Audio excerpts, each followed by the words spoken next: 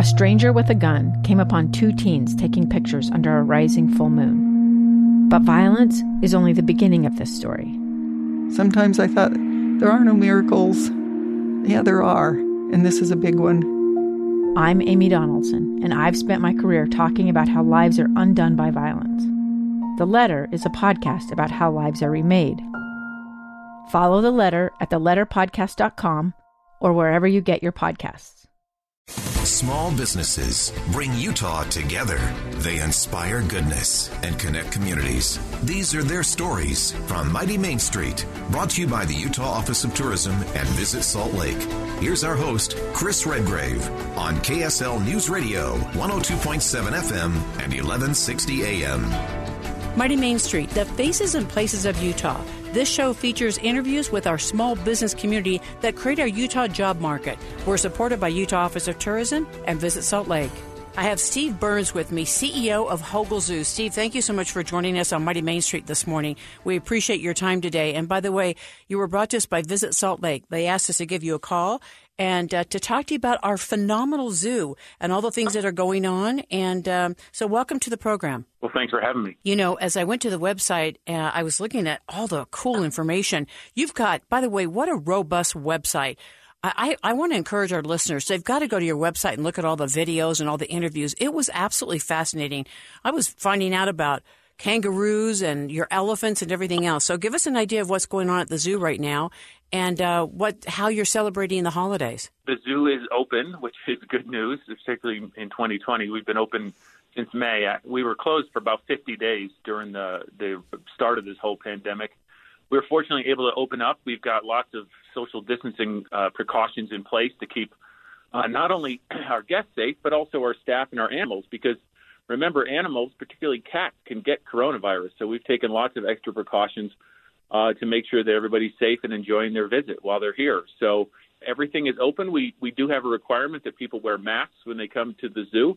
The good news is that just about everybody seems to be following that because they want the zoo to be open, and that's an important step in helping to not only keep the economy open, but to keep us all safe. So we appreciate that. Well, now folks have to wear a mask, don't they? I mean, isn't that pretty much the deal now? Yeah, they do have to wear masks. At first, it was just inside the buildings, but now it's everywhere. And it's a great way to keep everyone safe, and it's easy. And plus, it's a little chillier, so it keeps your face warm. Actually, you know what? That is such a wonderful benefit. And now all I have to do is just put on eye makeup. I don't have to put on makeup anywhere else. I haven't put on any makeup since the whole time. You're protesting. I had no idea that Hogle Zoo opened up in 1931. Actually, the Hogle Zoo opened in 1911. It moved here, and it became the Hogle Zoo in 1931. The zoo had been open for about 20 years, and the elephant kept escaping and wandering the neighborhoods. And the zoo really needed to move out of Liberty Park. And so the Hogle family donated this piece of property to the zoo in 1931, and it became the Hogle Zoo, not just the Salt Lake City Zoo. In 1911, when it was at Liberty Park, the elephants would escape and run around the neighborhood? Yeah, which people saw as problematic, and I can understand that. That is crazy. I had no idea.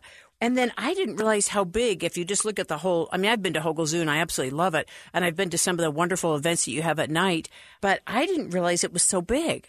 When I was checking out the website, I had no idea you had the property that you have. Yeah, it's 42 acres. And, it's a nice size because you come up here and there's a lot to see, there's a lot to do. But, most of our visitors are little kids. And so, after about 2.5 hours, you've seen everything and it's time to go home and take a nap. And so it's kind of the perfect size.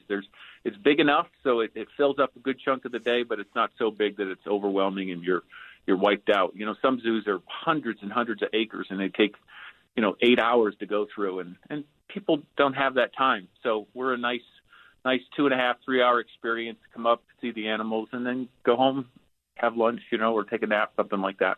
Steve, I know we were lucky enough to recruit you from Zoo Boise. Is that what it's called, Zoo Boise, right? Yep. What is your background? How did you get into, would you call this animal husbandry? How did you get into this in the first place? Before I was in the zoo business, I worked for the Nature Conservancy. I had moved to Idaho and was looking for any kind of job that had to do with animals or with conservation.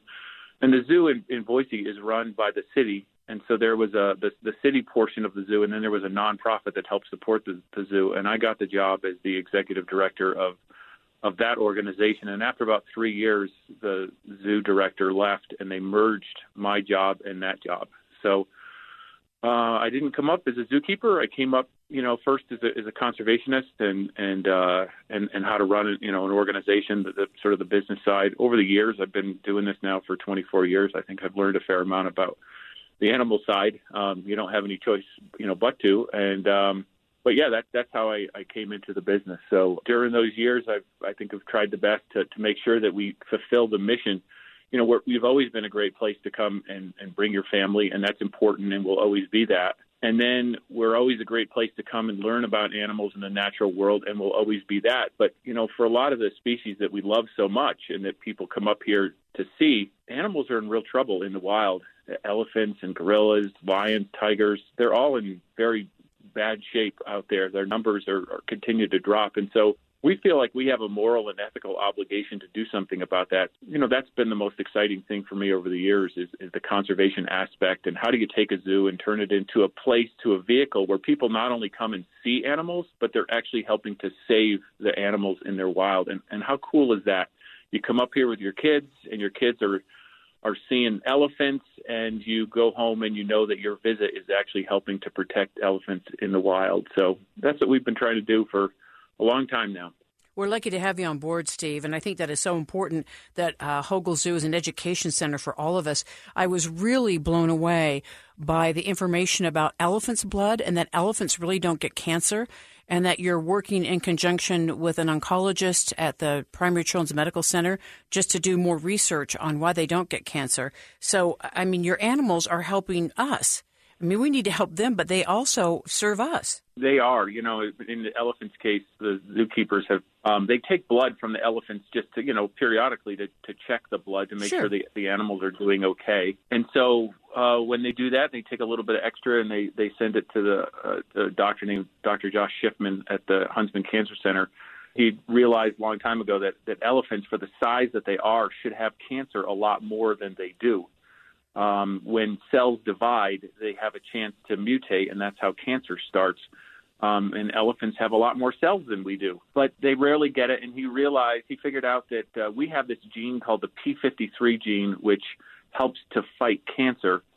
So we have 2, but elephants have 40 of those genes. And so Dr. Schiffman's been working on using that gene to hopefully come up with, some type of cure or treatment that helps us with cancer. So, that's one example, but I hope we don't take nature for granted. But nature helps us in so many ways, Isn't that the truth? All kinds of things. We depend on nature. We're not separate from nature. We're just part of nature. And, the fact that we have these animals here hopefully reminds people as to how much we need nature in order to survive. And then your zoo lights sold out. And I know we were talking earlier about you got some assistance from the state. Is that correct? Through the CARES Act, the state of Utah was giving out grants to help organizations like the zoo. And they asked us, is there any way you can put together a program this year that benefits the community, that gets people out, but doing it in a safe way? And so every year we have Zoo Lights, which is a big holiday tradition.